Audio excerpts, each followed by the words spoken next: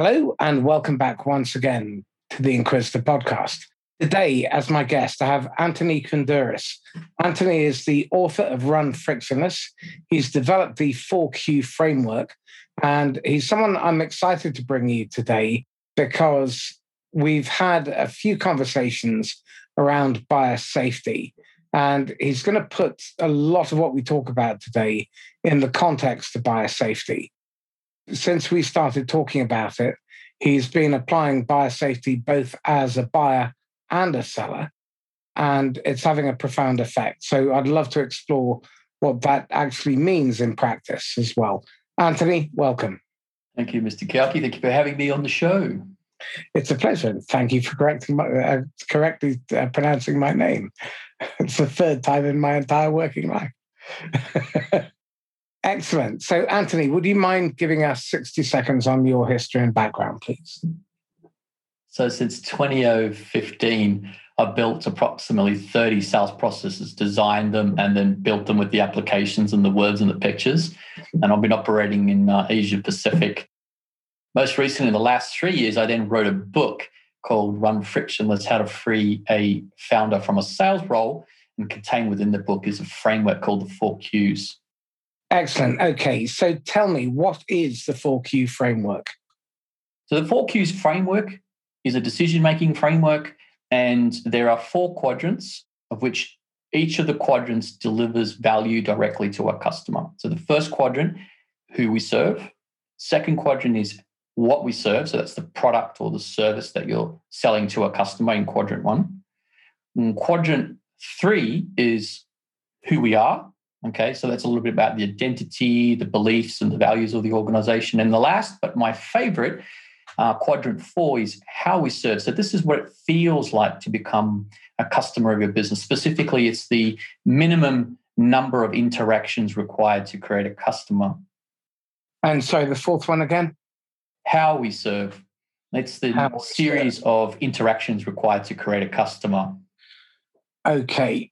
That makes good sense. So in terms of frequently unasked but should be asked questions, talk to me about some of them when it comes to running their business. Well, typically, one of the mistakes that a lot of organizations make when I first begin talking to them is they're obviously not really tuned into buyer safety, because one of the answers that they'll give me is, "Oh, we serve anyone." And I sort of scratch my head and go, I haven't met this fella called anyone. And in fact, when I talk to Sally, Judy, or Tom, unless I speak directly to them specifically, they're not convinced to buy it. And the argument that anyone can buy it is irrelevant to Tom, Sally, and Harry. So the first question I want the organization, which is a really difficult question to ask yourselves, whether you're a startup organization or one that's been running for 50 years, is who do we serve today? So what are the specifications for the profiles that we serve today? I think that's the first question marker. So the second one would be, who do we never serve? Because the antithesis of asking yourself the question of who do we serve, naturally you begin to understand the kinds of liabilities that you have in an organization, the kinds of customers that look like assets, but in fact are liabilities. Are the ones which are more likely to leave negative reviews, ask for discounts, ask for refunds. And so they're the ones that in your heart of hearts, if you try to serve them today, they're likely to leave you a negative review. And what I mean by a negative review is that's anything that could be written or verbalized. So that would be the second question. And the last question I would say is, the big opportunity in the room is, who do we serve tomorrow? So that's like, we don't have maybe the feature, maybe that particular customer profile is a casual user. And so it's not economical for us to serve them today. But there's something going on in quadrant 2. We're changing the roadmap. And maybe in 6 months, we'll be ready to serve them. So instead of forcing the sale today and saying we serve you today, we just have a very honest conversation with them and say, we're not ready to serve you today, but we think so in 6 months. Let's put you on a waiting list. Okay, interesting. Well, I think one of the most common problems that I see in organizations, and it goes hidden for sometimes years. And there's a really good example of this with one of the companies I work with, White Rabbit. And we're working with a training company. and we ran their ideal customer profile. And it turned out for the last 4 years, they'd been selling to the wrong ICP. Within 2.5 months, they'd grown sales 700% per month by focusing on the right ideal customer. And I think as part of quadrant one is who should we serve? And when was the last time we reviewed who we serve? What evidence do we have that we actually serve those people? And who are the people we serve best? Which I think, again, because most people, certainly in technology, I find they're on a land grab. They're after as many logos as possible. And so that taints who they look for. And as a result of that, they end up with a slew of the wrong type of customer, which eventually starts to catch up on them in the operations side. And I'm curious about the importance of the boundaries that operations or customer success can establish with sales in order to prevent that type of mistaken acquisition of a customer. I think White Rabbit is an amazing product in its own, because let's say an organization didn't have White Rabbit, what would they do? Well, you could go back and look at sales history. You can look at all the deals that almost got done but didn't get done. You can look at where you got negative reviews, because negative reviews are a really good way of understanding, like reversing back out of that to understand customers that you probably shouldn't have served. So if the company's been running for a while, they normally have a lot of internal intelligence within the organization itself, where they can start to build a picture of their ideal customer that they ought to serve today. And I think your point about who they serve best, if I may rephrase it, would be, right now, there is a customer out there who desperately needs you right now. They actually really need you. And so there's almost like a social aspect of this, that we don't have time to squander that opportunity, our opportunity time, on customers who really don't need us right now. If I was to think about how to get a good handshake between sales and customer success, I think what we've got to do is, and this has become, I think, something that Silicon Valley's been doing now for a couple of years, where they're saying, look, it's no longer good enough as a salesperson to make a transaction. What we want is T plus 30 days or T plus 60 days. We need a bunch of other KPIs other than the check in order to count them as a customer. That means that they remain a profile past the transaction. And we need to hit other KPIs, and it could be things like the amount of usage that they're getting out of the product, the amount of setup that they've done, whatever the parameter, whatever the metric is, the salesperson needs to understand that their commissions are going to be paid on that. And that way, when the operations team have got intelligence to give back to the group about the kinds of customers that we ought not to serve today, or maybe even customers we should never serve, they're really listening and tuning into that, because it's going to hit their pockets. Okay, so this then raises the next critical question, which is, how do we modify compensation schemes to drive desirable behaviors to attract ideal customers and only ideal customers? Yeah, so when I've done this in the past, and I'll put it out there that I don't have the kind of experience doing this that a lot of your listeners have right now. But when I've asked to do this is what the advice I've given. I say, pay 100% commissions on customers we serve today. We have an ideal specification, a profile that the organization has agreed to. We've got those profiles somewhere on a shared drive, so that knowledge is understood. We pay 100% on those, and customers we serve tomorrow, we pay 50%. So we pay 50% to put them into the pipe, and then once we're ready to convert them into a customer that we serve today, the balance is paid out. Now, for both situations, the full amount should not be paid until we hit that metric past the transaction. So if you agree with me that customer success is about, indeed, buyer safety, has the buyer really purchased the product that's right for them? We need some time to evaluate that. And I think by doing that, the salespeople become more prudent and maybe even ask a few more questions at the beginning to make sure that they are the right customer going into the funnel. Interesting.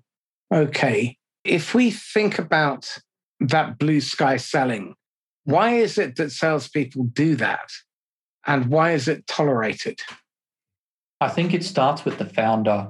And I think it's where the founder will often be caught in a situation where they're delivering the 40,000 feet pitch, like that that pitch, that rah-rah speech that motivates people, where we talk about the future. And when they do it really well, what they're doing is they're tangibilizing all that challenge that we have in the future, and they're bringing it into the present, and they're making it palatable. They're making people feel, I can do this. I can do this for the company.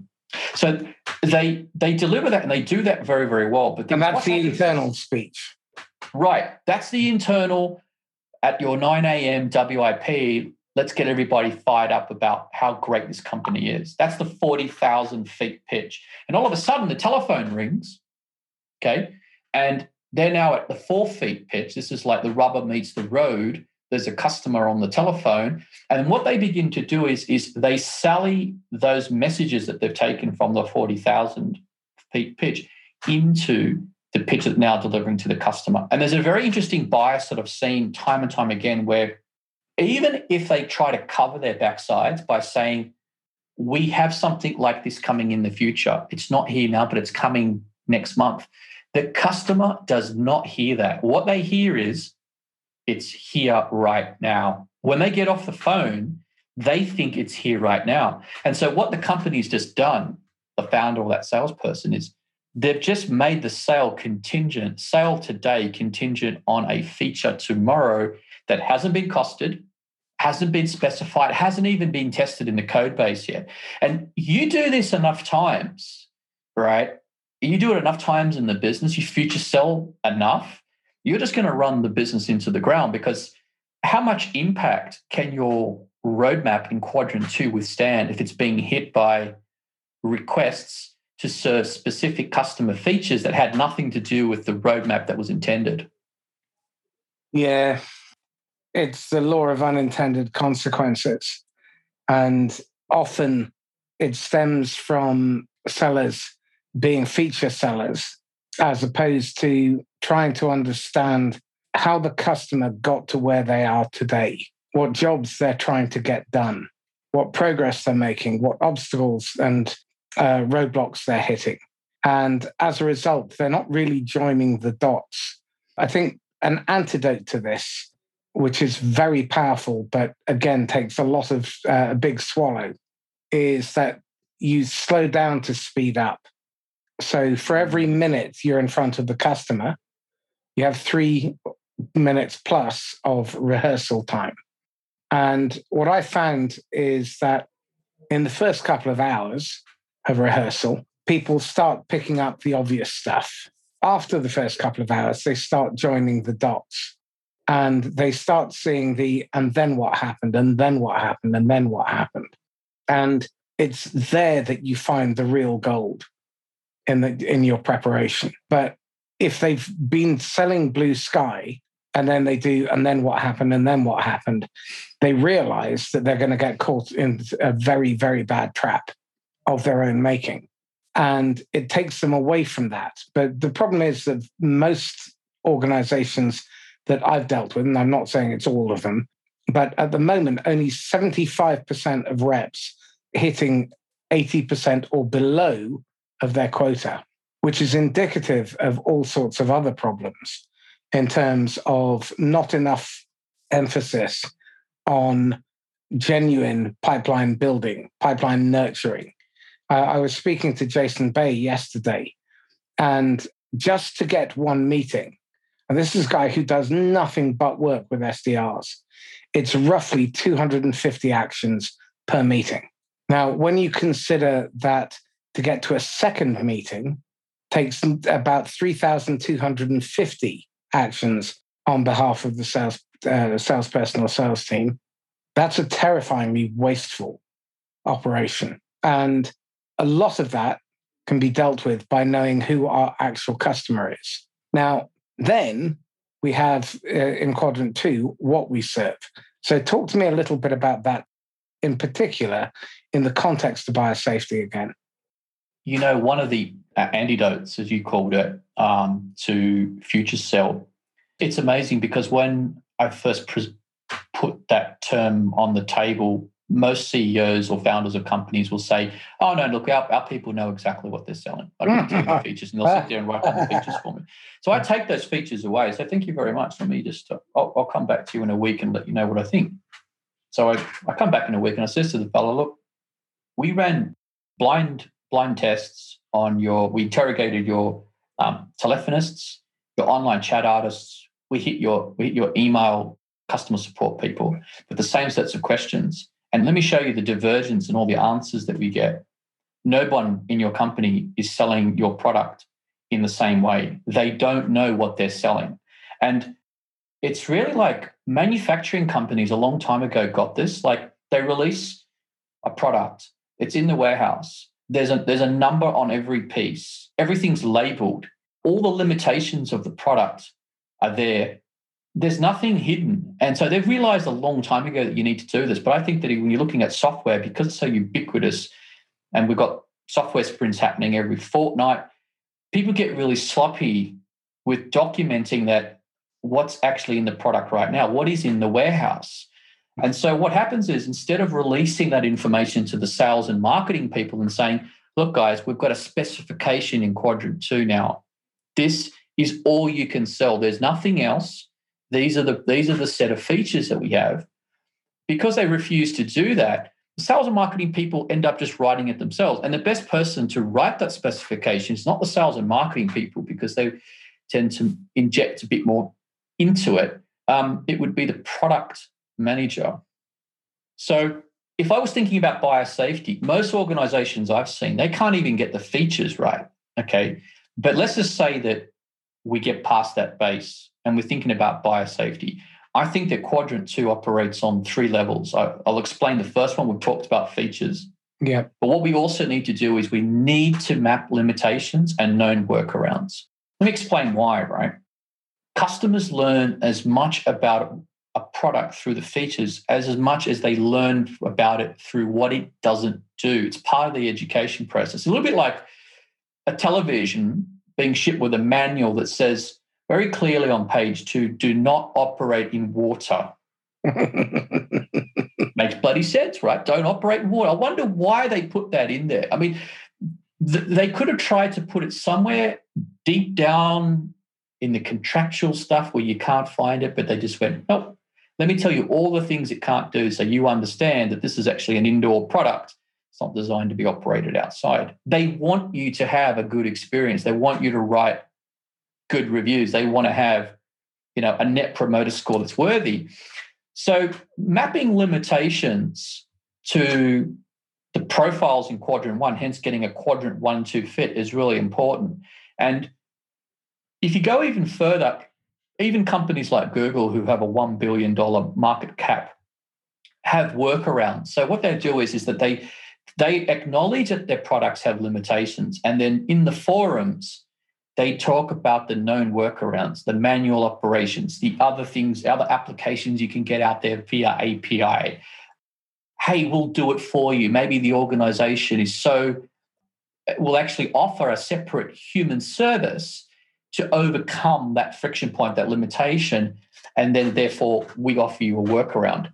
The salesperson who can get a quadrant 1-2 fit faster looks like they're more confident. This is not the first day they sold the product. Let me demo this for you. I'm on the phone. I'm imagining Sally. Okay, I've got a picture of Sally. It's an inbound call. This is a customer profile I serve today. I say, hey, Sally, hang on. I'm going to make this so easy for you. I serve you all day long. I know exactly what your limitations are. Let me tell you all the limitations of the product. Hang on. Here are the workarounds. I'm going to table it in the first interaction with you. I'm not going to leave it for you to find it, dig it out. You come back to me later. You say, hey, Tom, you didn't tell me about this limitation. You tell me now when I'm at the cash register. What are you talking about? That's not how we build trust. the guy or the girl that can strike that quadrant 1-2 fit in the first interaction, just go straight through the limitations and the workarounds, just looks so confident. Because let's face it, right, Marcus, the smart buyers out there, they know that there's no product that can do everything. So if you just put it on the table quickly, they can make a buying decision. And this is why it's so important, always be rigorously authentic. That means you have to admit when there is a deficiency with the product, and you do it early. And that way you can neutralize it, or it becomes a condition. And a condition is something that cannot be overcome. Then you can part on amicable terms quickly without incurring cost or deception. And interestingly enough, tying this to Charlie Green's trust equation, a good quadrant 1, quadrant 2 fit is about creating reliability and credibility, which are the two logical levers in the formula. The third one is intimacy. And that's really understanding the other person, allowing them to lower their guard, because nothing you do fires off their amygdala. Everything you do is focused around helping them achieve their outcome. And this is why customer centricity is so important. And the fourth lever in the trust equation, so reliability plus credibility plus intimacy over low self-orientation. So that then pushes us towards service, not trying to create an adversarial relationship, but putting the customer's needs first, because that's how you get your needs met.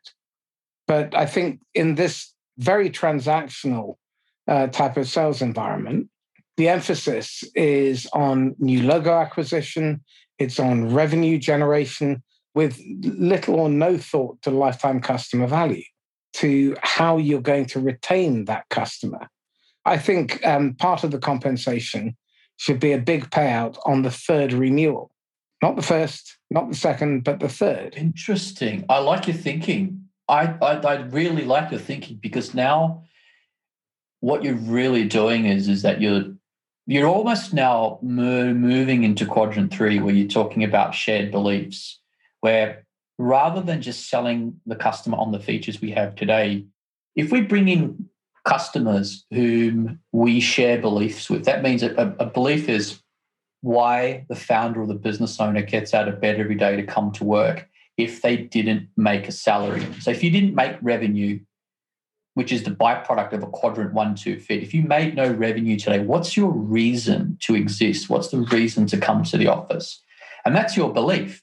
And the most important aspect of the belief is not whether you call it a belief, a mission, a vision, but whether or not it is shared with customers, staff, and shareholders.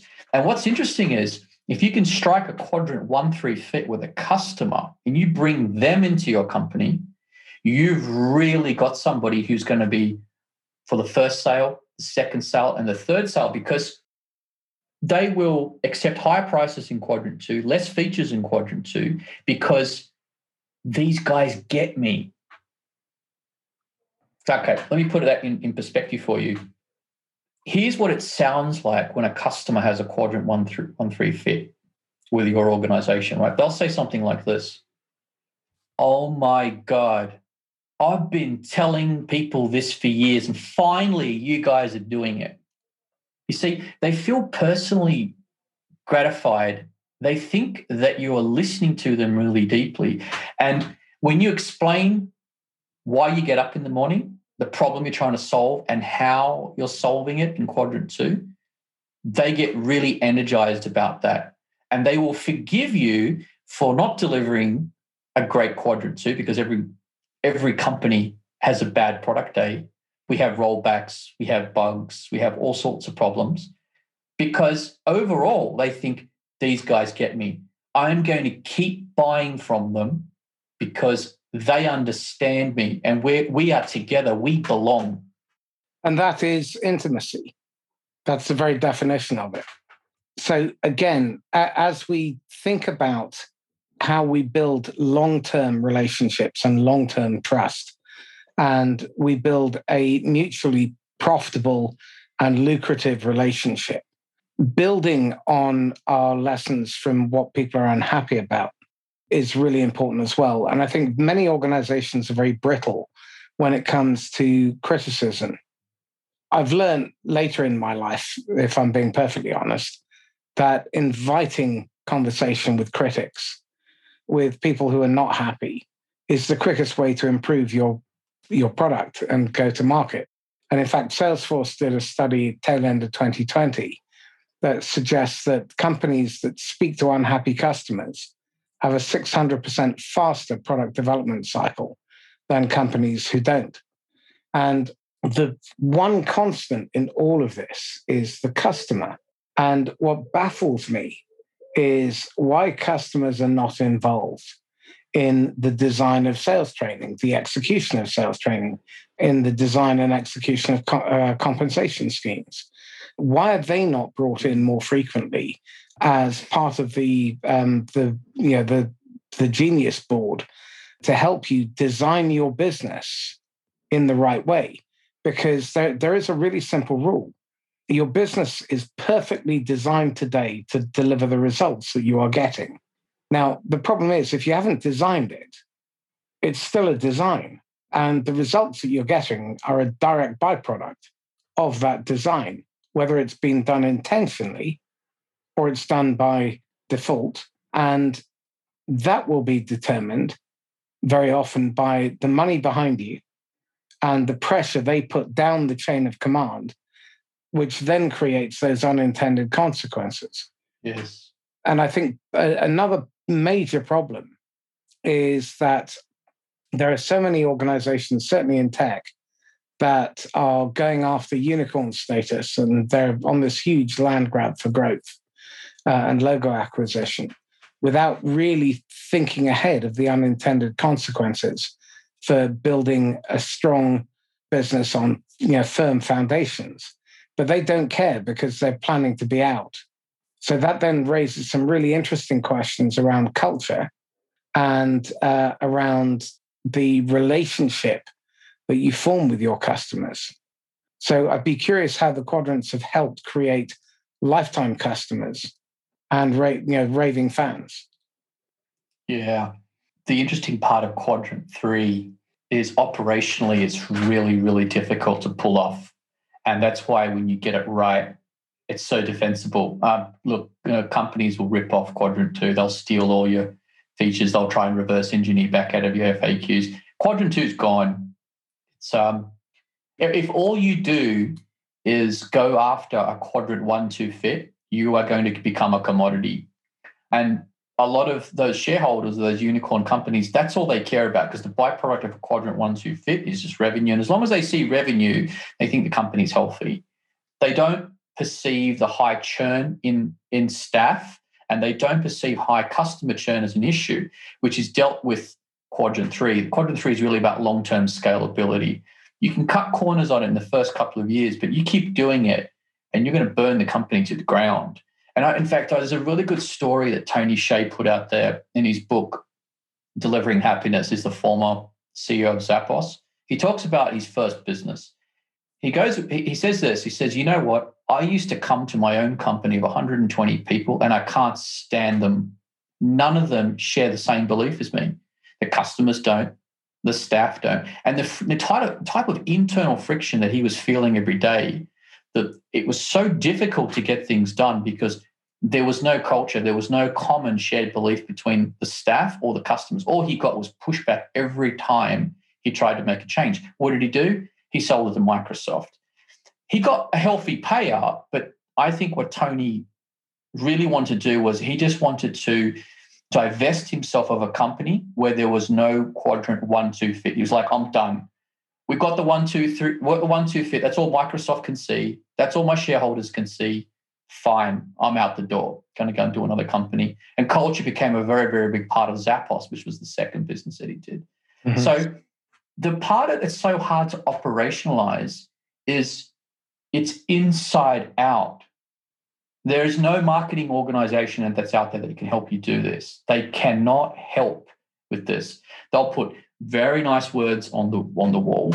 The CEO will get a hard on. You'll look at it every day, or she will, and get super excited about all this stuff that they've done. And the staff don't believe it. And the customers call in. They're facing the same staff who had the same attitude that they had before. So all that public relations has been blown. They have been deceived. They've been brought in to think, oh, we have this new quadrant 1-3 fit. I actually think I fit with this. I'm going to come to this company. They've changed now. But you get inside past the marketing veneer, right? It's all the same rubbish you had before. So it's really hard to operationalize this because you've got to bring on the right staff and the right customers who share that belief. And then the third piece of the puzzle is the shareholders. Because if all they care about is making money, all they care about is a quadrant 1-2 fit. And by the way, staff and customers, they don't care about making money, right? Because unfortunately, they're not going to most of them will never actually get anything out of that, unless, of course, they've got really good compensation plans and they're all going to be part of that. But certainly customers are not going to be part of that. They're going to get burnt from that. Well, the customer seems to become an inconvenient, forgotten afterthought at the end of a long chain of abuse in my book. And it's heartbreaking to see, because when you calculate the hidden costs inside businesses of customer churn, 15% is considered perfectly reasonable. But that means that, you're losing 49% of your customers every 3 years. That creates incredible unnecessary pressure at the top end of the funnel. So just to stand still, you have to find 1/11th of your turnover every year.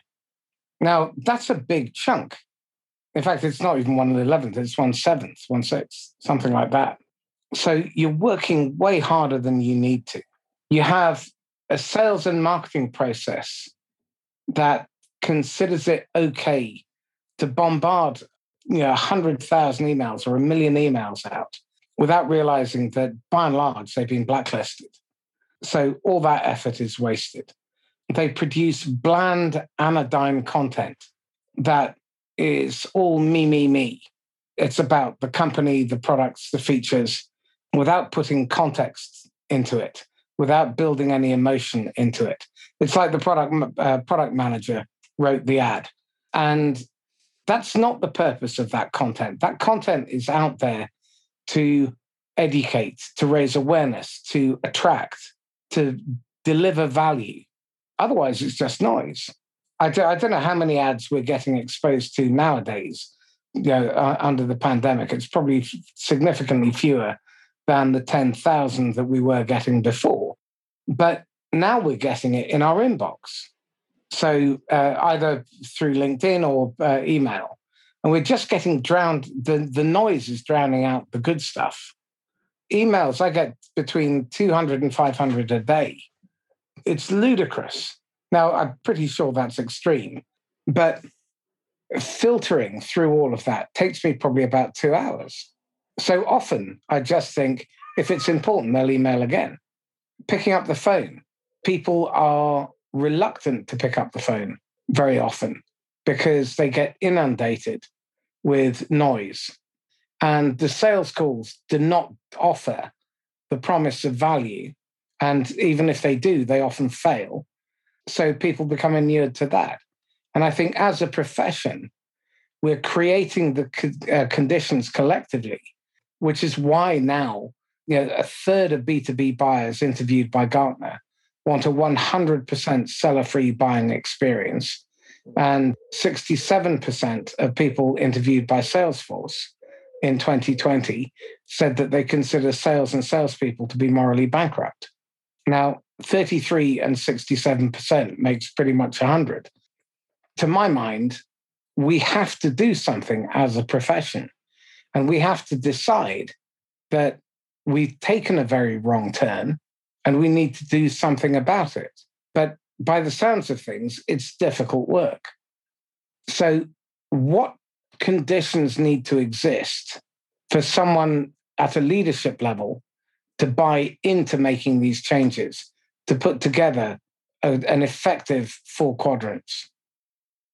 Yeah. Well, I think if you're an organization that's been running longer than 5 years and you're doing 1 to 10 million pounds in turnover, as the leadership team, you really need to be exercising quadrant 3. If you're not making that investment every day and reminding people about what their shared beliefs are. So like one really good example, I saw a CEO, I coached him on this. He's been doing it now for a while. He does it so well. Every second rah-rah meeting, you'll have people there who talk about product, people there who are talking about marketing, people there who are talking about customer experience. He'll just hero 1 or 2 situations where he thought a staff member or a customer was a really good exemplification of their shared belief, and he'll just explain why. So he or she will explain, this is a really classic example of where we got a really good quadrant 1-3 fit and how it's working for us. So just keeping that top of mind every day so that when we understand the beliefs, what we then have underneath beliefs, if you get the belief that one sentence correct, once you've got that in place, you then have just two or three values which reinforce the belief. They underpin it. Because quite often, trying to go from a belief to making a decision can be really difficult. So let's just say you've got an organization of 100 people and they're making 10 decisions a day. That's 1,000 decisions. It's really hard for them to make a decision in line with the belief. But if they have a series of values which are aligned to the belief, it becomes easy for them just to say, well, if I make this kind of decision today, I can see how it's really well aligned to one or more of these values. Can you give an example of the belief statement and the underpinning values? Put it into context. A really good example would be, let's talk about that accounting software called Xero. Okay, so Xero, from the day that they were founded, their mission was to create beautiful accounting software. That's their belief. They believe that bookkeepers and accountants should not have to look at ugly software all day. You shouldn't have to look at Excel spreadsheets. You should look at really nice, pretty numbers. Just because you're an accountant or a bookkeeper doesn't mean that numbers need to look ugly. We can make them look beautiful. If you share this belief, come and buy Xero. Okay. So that's a really good example of their belief, yeah?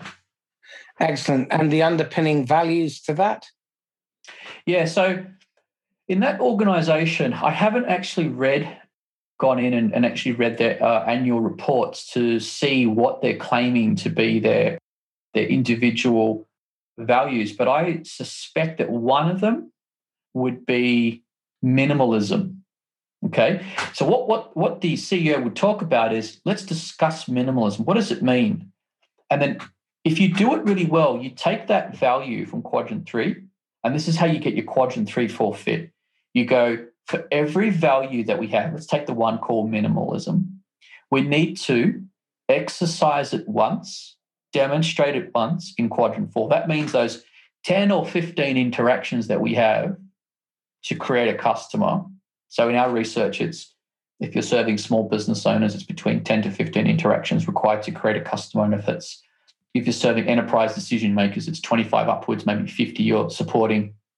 You need to take that value, not just talk about it and write it on the wall. You need to operationalize it. You need to prove to the company and show where the customer is going to experience minimalism, and you need to do it once, at least once. Companies that do it really well will make sure that they experience that value multiple times in quadrant 4.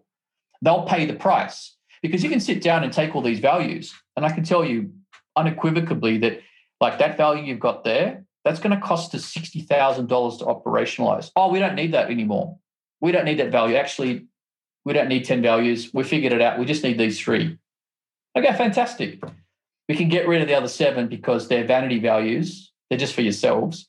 And the moment you've actually got to pay to demonstrate them, they're not important anymore. We don't have to talk about them. Fantastic. So we've got 3 now we need to operationalize, and that's a nice number. Just 2 or 3 in quadrant 3 is enough. Let's now take each of them, go into quadrant 4, and make sure that we demonstrate them at least once. They have to be felt by the customer. Okay. And so this then raises the question around the levels of intimacy that the selling organization has with the buying organization.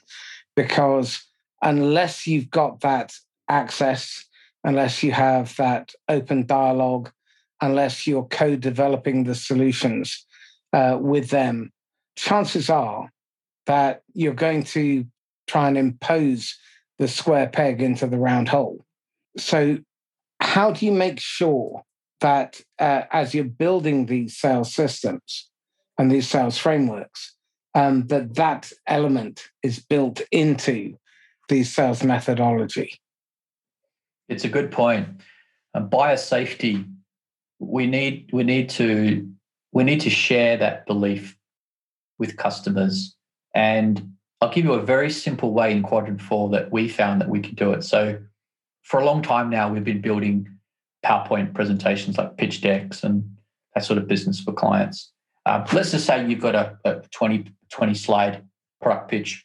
What we'll typically do is we'll dedicate the first 5 slides not to product, not to Quadrant 2. We just dedicate the first 5 slides to talking about why we get up in the morning, the problem we're trying to solve, and why or how we're going about solving it, generally speaking, in Quadrant 2. What we're doing here is during this interaction, we're looking around the room and we're making eye contact with every decision maker at the table. And we're looking for one of 3 responses. We're looking for head nodding. I'll come back to that one in a moment. Then we're looking for indifference, actually just don't care, or we're looking for absolute hostility. Any 3 of these reactions are all perfectly awesome. They're all great responses. Obviously, if we're going to be met with hostility, that's fantastic because we want them to do that right now. If they think that we're solving a problem that doesn't exist in a way that they think is uncharacteristic, I want to know now because I want to eject them in the early game from the sales system. I want them out of the way so I can get on with serving customers who do believe. We did a really interesting study. The question came up from a CEO. He said to me, can we change people's beliefs? And I said, you know what? I don't know, but I'll give it a go. Give me your 2 best salespeople. I need 10 hours from them every week for the next 6 months. Let me see what I can do. And what we did was, first of all, the results were appalling. We only changed the beliefs of 5% of the people we spoke to. Of the 5%, only 2.5% could be converted in a fortnight, and the other balance took 3 to 6 months. So what we learned very quickly is you can't change their beliefs. So why are you serving them in Quadrant 4? We need to identify that they do not believe in the solution we have and they don't believe in the problem. We need to get that out of the way because they're going to become a real problem for us later because they'll start trying to write our roadmap for us and giving us a whole bunch of intelligence that we don't want to hear, but we've been obliged to because we served them. So of those 3, right, we've got head nodding. That's where they're looking at you and they're going, oh, yeah, let me tell you a story. So what they'll do is they'll repeat the belief back in their own words. Mm-hmm. This is someone that you want to get ready to sell them those other 15 slides, which are going to be on the product. They're about to buy. Those other people, you're packing up. There's no product today. You can throw all the product you like at them. They haven't bought into those first 5 slides. You are wasting your time showing them the quote, the product demonstration. You just go, you know what, folks? Fantastic. Glad to meet you all. Have a great day. Okay. Whilst I absolutely agree with that, people who have a weak, empty, inconsistent pipeline, people who are behind quota will find that a very difficult decision to make. So yeah, I think that there is a really important early stage. The problem that you face today is really a byproduct of the causes that you either ignored or missed yesterday. And it's interesting. In Sandler, they talk about the problem the prospect brings you is never the real problem. I also think that the solution that the customer has in mind is often not the right solution because very frequently what they're doing is they're seeing the problem through the symptoms they experience in their little silo. So there is a huge issue here, which is lack of alignment and lack of communication across all the key revenue operations functions. So marketing, lead gen, sales, customer success, account growth, and then feeding back into product development, feeding back into the ancillary services like legal and finance. And I'm curious how a well-oiled, run frictionless kind of business creates that alignment and communication between the silos in order to make sure that the customer is still at the heart of everything they do. Yeah, it's a really good question. And if you asked me 24 months ago, I wouldn't have an answer. But recently, in the last year, there was a very interesting fellow called Tim Wagner. He's a change manager consultant in Singapore. He's adopted the 4Qs framework. He uses it, does digital transformation. His focus is on people. That's his kind of slant. What he explained to me, he schooled me on this, and he said, look, what the 4Qs is going to allow you to do is, because once you start to just use it as a decision-making tool, are we describing a quadrant 1-2 fit today? Are we talking about a 1-3 fit, a 1-4 fit, a 2-3, a 2-4, a 1-2-4? It's really easy now just to break through the jargon from various departments, because people often talk about the same problem using different words. This will allow you to talk about a problem and narrow it because the words we're using have been standardized. And I've got that feedback from a lot of CTOs and operations people who use it, who are kind of clued onto that thought that that's quite important to them, to breaking down silos. But what's really interesting is he showed me how you can create a virtual team or a virtual innovation team. So what we do is we organize, say, the top 10, 15, either by title or influence, those people into one or more quadrants, depending on the kind of functions they perform. So which one they're most likely to align to. And then we make one of them the quadrant leader. They're going to be responsible for the specification. Okay, so they're responsible for that specification. We're talking earlier about who we serve today, tomorrow, never. Features, limitations, workarounds in quadrant 2. Likewise, quadrants 3 and 4. And so we have different leaders. And then what happens is that as we get intelligence coming into the organization, we're watching this intelligence, could come from White Rabbit, could come outside the organization like White Rabbit, or it could come internally from salespeople, customer care people. As this intelligence is coming in, we meet once a week and we understand, we start to build stories out of that intelligence. And then we start to go, oh my God, I can see how if we make this change in quadrant 1, and we just make that very, very slight change of moving someone from who we serve tomorrow to who we serve today, we've got the folks here in quadrant 4 who go, whoa, hang on. We actually don't have a set of interactions ready to serve that profile. They're radically different. Yes, technically it's the same product in quadrant 1, but hang on, man.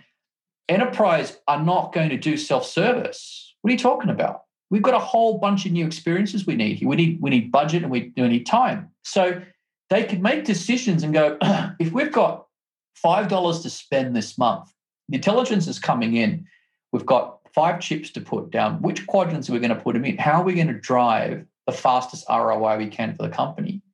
That's how they can do it once a week, sifting that intelligence, then say, here are going to be our projects.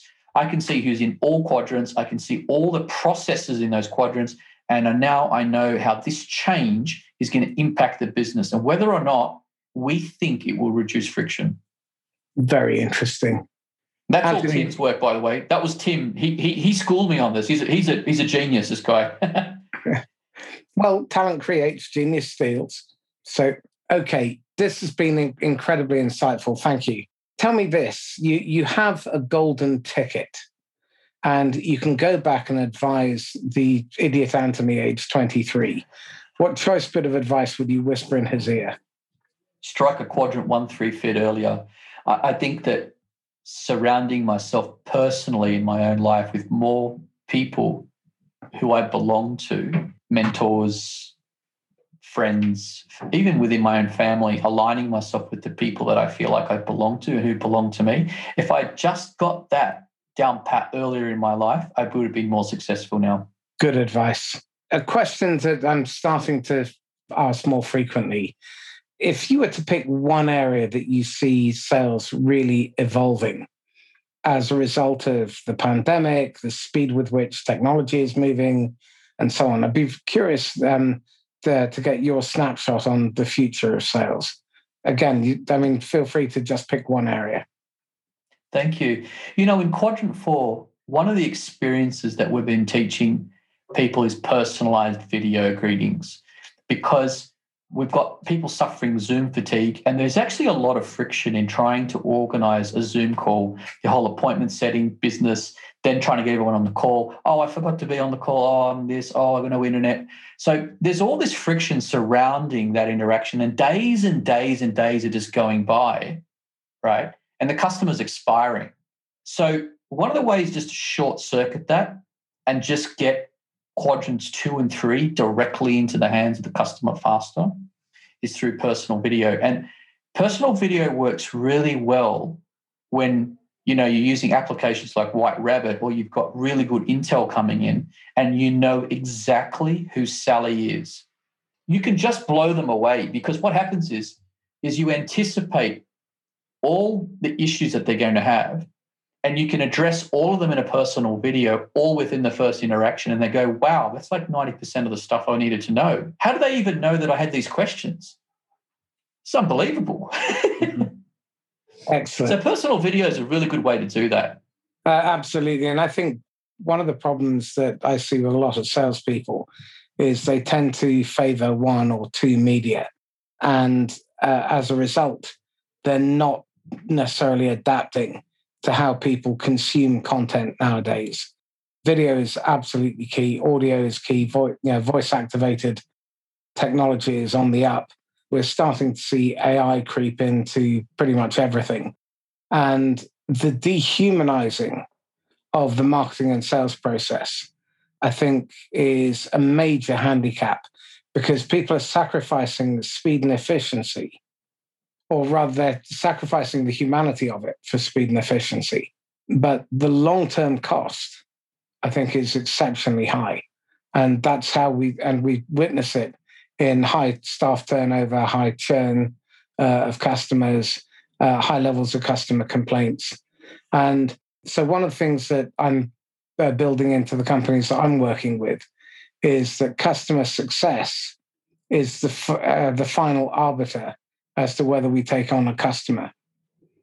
So sales can't get it over the line unless customer success gives it the green light. Now, that slows things down, but it means that we have less remedial work to do later. Yeah, there's a really good interaction in there that I saw one company implement in Quadrant 4 in the United Kingdom back in 2015. I was building a sales system there, and I remember one of the smartest salespeople who was also did a lot of customer success as well. He'd been with the company a long time. His only interaction in Quadrant 4 was to call every inbound. So once we've got all the particulars, they're about to do the transaction or they've done the transaction, he would call them personally and just walk them through and say, look, I just want to make sure you understood what you bought. Okay, this is what you're getting into. This is how much time it's going to take to do the onboarding. These are some of the consequences that we're going to have to change in your business. You're okay with that, right? Yeah. Okay, good. Just done, bang, bang, bang. Okay, good.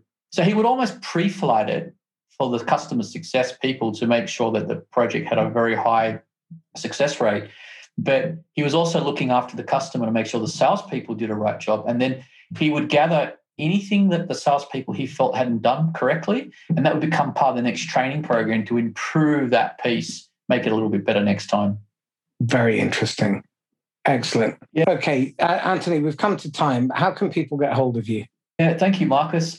They can just hit runfrictionless.com or key search my name in LinkedIn, Anthony Kondouris, and either one is good for me. Excellent. Anthony Kondouris, thank you. Thank you very much. Nice to be on the show, and look forward to continuing our discussions together. Excellent. So thank you. This is Marcus Cauchi signing off once again from the Inquisitor podcast. If you found this useful, insightful, then please like, comment, share, and subscribe. And feel free to give it an honest review on Apple or Google Podcasts. A 1-star or a 5-star, welcome all of them. In the meantime, if you want to get hold of me, you can email me, marcus@laughs-last.com, or direct message me on LinkedIn. And if you think you'd be a good guest or you know someone else who would, then ping me a note and let's see if we can get them on.